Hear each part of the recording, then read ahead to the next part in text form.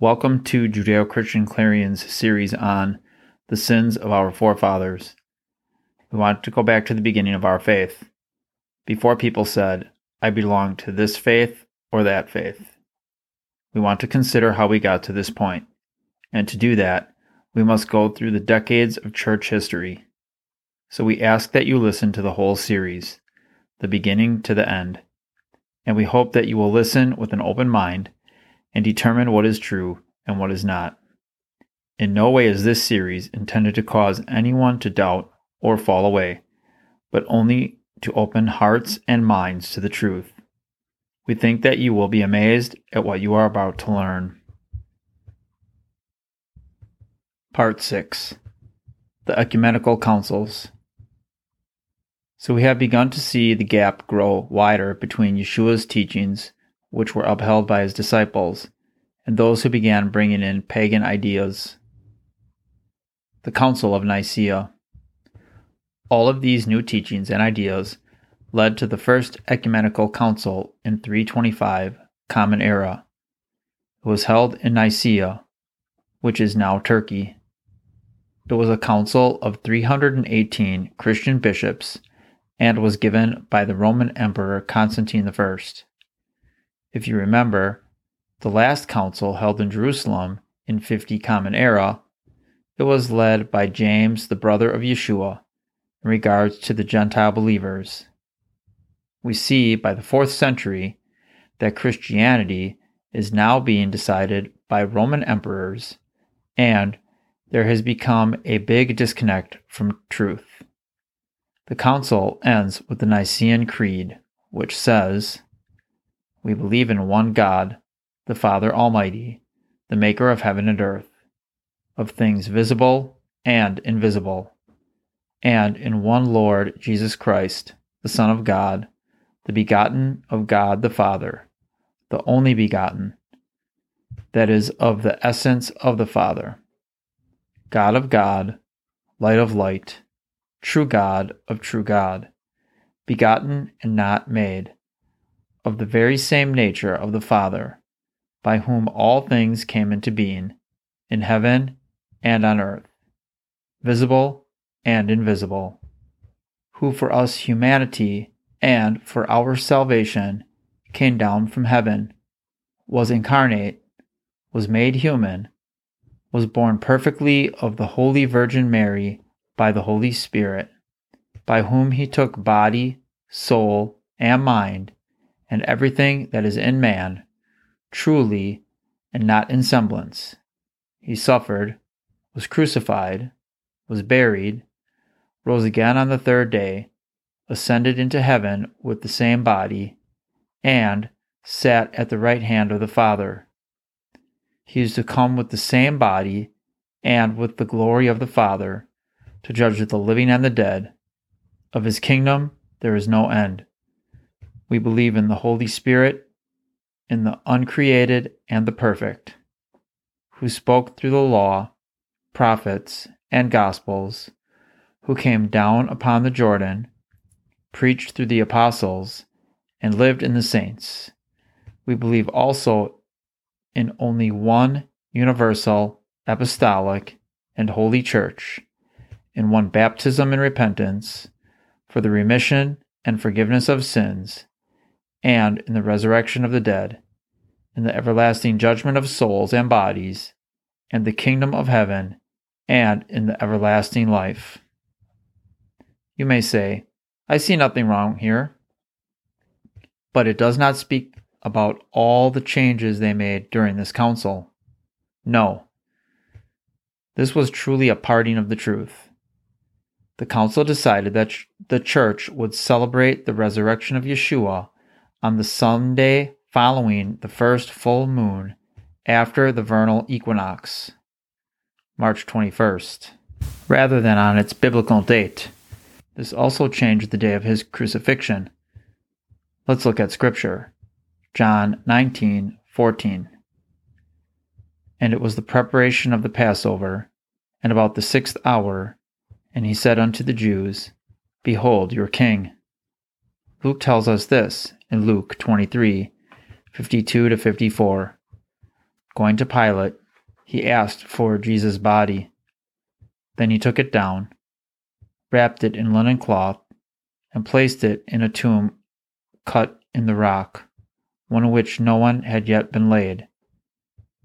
It was preparation day, and the Sabbath was about to begin. That Sabbath was the Feast of Unleavened Bread. Even Paul makes reference to it and tells us to keep the Passover in 1 Corinthians 5, 6-8. Your boasting is not good. Do you not know that a little leaven leavens the whole lump of dough? Clean out the old leaven, so that you may be a new lump, just as you are in fact unleavened. For Messiah, our Passover, also has been sacrificed. Therefore, let's celebrate the feast, not with old leaven, nor with the leaven of malice and wickedness, but with the unleavened bread of sincerity and truth. Paul tells us that Yeshua is our Passover lamb, just like John the Baptist said, "Behold the Lamb of God." There are times when the church celebrates Yeshua's death a whole month after Passover. This is because they also went from the lunar calendar, which was from the time of creation. Scripture says, "And there was evening, and there was morning, the first day, and every day for the 7 days of creation." This is what they called each day, and this gave witness to creation, and the seventh-day rest of God as the Sabbath. But they changed it to the pagan Roman calendar, with all of its pagan days, which honor a different pagan god, like the sun and moon and Saturn and so forth. This also automatically changed the Feast of First Fruits, Resurrection, to Easter, which was the spring feast of Ishtar. So now we have Good Friday instead of Passover, and we have Easter instead of first fruits, as mentioned by Paul in 1 Corinthians 15:20. But Messiah has indeed been raised from the dead, the first fruits of those who have fallen asleep. Constantine also hated the Jews, and so he did not want his empire to reflect anything that had to do with their beliefs. But Passover and first fruits are not all that Constantine changed at the Council of Nicaea. Remember, Constantine worshipped the sun god, among others, and they celebrated winter like spring with a festival called Saturnalia, which was on December 25th. It was also called the Nativity. This was considered the birthday of the sun god Mithras. Naturally, Constantine made this time also the time to celebrate the birth or nativity of the Son of God. Now, everyone in his empire could have something to celebrate. But it is believed that Yeshua was born on the first day of the Feast of Tabernacles and was circumcised on the 8th day of the feast. Thus, the theme of the feast is God dwelling with man and rejoicing in the Word on the 8th day. To this day, the believers in Yeshua, who now call him Jesus because we have lost all of our Jewish roots, follow two pagan holidays. Yeshua kept the feast of Passover and unleavened bread, which is all called Passover now, and the feast of first fruits. I don't recall him ever saying not to keep these feasts. Instead, as he said that he came to fulfill the word and not to abolish it. There came others during this time of the council who taught nothing but hate for the Jews. Council of Rome. The Council of Rome was a meeting of Catholic Church officials and theologians which took place in AD 382 under the authority of Pope Damasus I, then Bishop of Rome. The decree of the Council of Rome on the canon of Scripture during the reign of Pope Damasus I reads thus, according to the latter Gelasian decree. Now indeed, we must treat the divine Scriptures, what the Universal Catholic Church accepts, and what she ought to shun. The order of the Old Testament begins here. Genesis, one book. Exodus, one book. Leviticus, one book. Numbers, one book.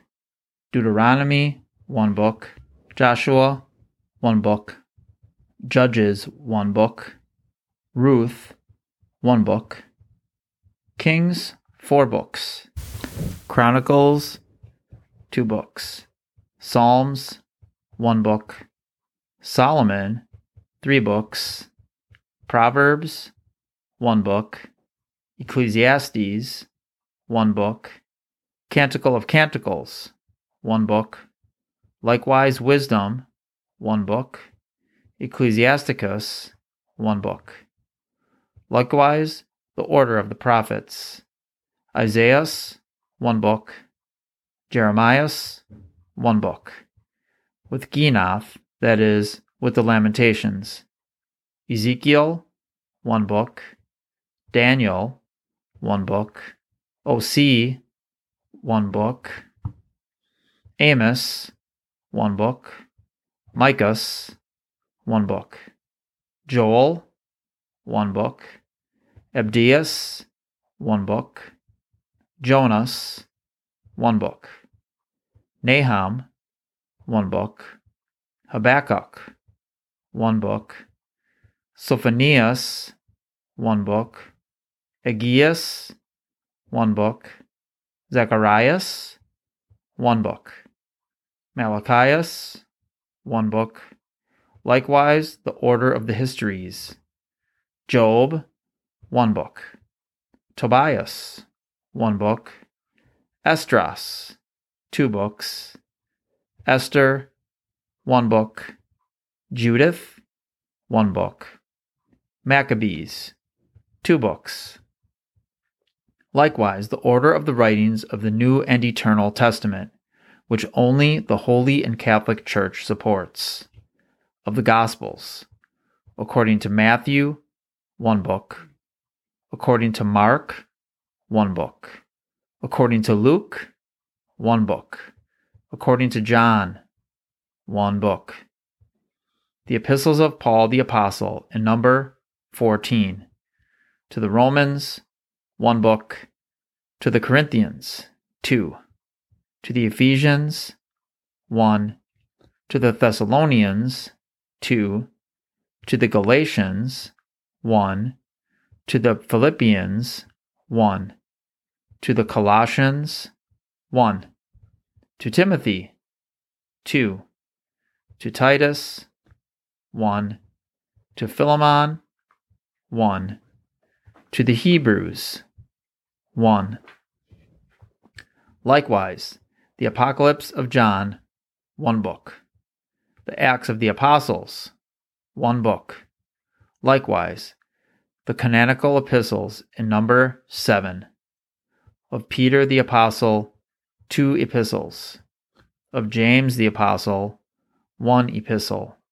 Of John the Apostle, 1 epistle. Of another John, the presbyter, 2 epistles. Of Jude the Zealot, the Apostle, 1 epistle. Now you have to ask yourself, what led them to decide which books were in and which ones were out? I'm more concerned with the ones they decided not to consider. We know that there were actually 4 letters that Paul sent to the Corinthians. But I am glad that they accepted the Torah, the prophets, and the writings, which makes up the Tanakh. How could they argue with the scriptures that God entrusted to the Jewish people? But what about the writings of the apostles? We will never know why. John Chrysostom. John Chrysostom was the Archbishop of Constantinople, which is now Istanbul. He was called the Golden Mouth. He was a very eloquent preacher and public speaker. He was passionately hateful toward the Jews. He preached that even God hated the Jews, and it was a Christian's duty to hate the Jews. He preached that the synagogue is worse than a brothel, the temple of demons, a den of thieves, the refuge of devils. It was this kind of preaching that caused anti-Semitism throughout the decades. It also helped, along with others, who would come to strengthen the Nazis in their ideology and justification, to rid the world of the Jews.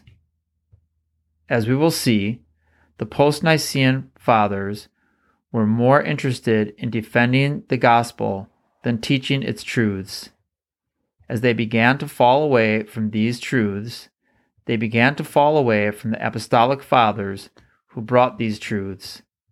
This led to the age of theologians, where there was commentary on every issue and everyone had an opinion.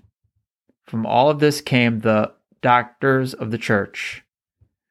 These were people whose teachings on faith had been deemed sound, and they benefited the church through their writings and study and research of the Word, along with their theological contributions.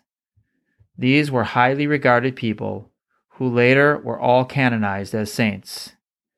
They all had to receive a formal proclamation by a pope or at an ecumenical council. Join us next time when we discuss the church doctors.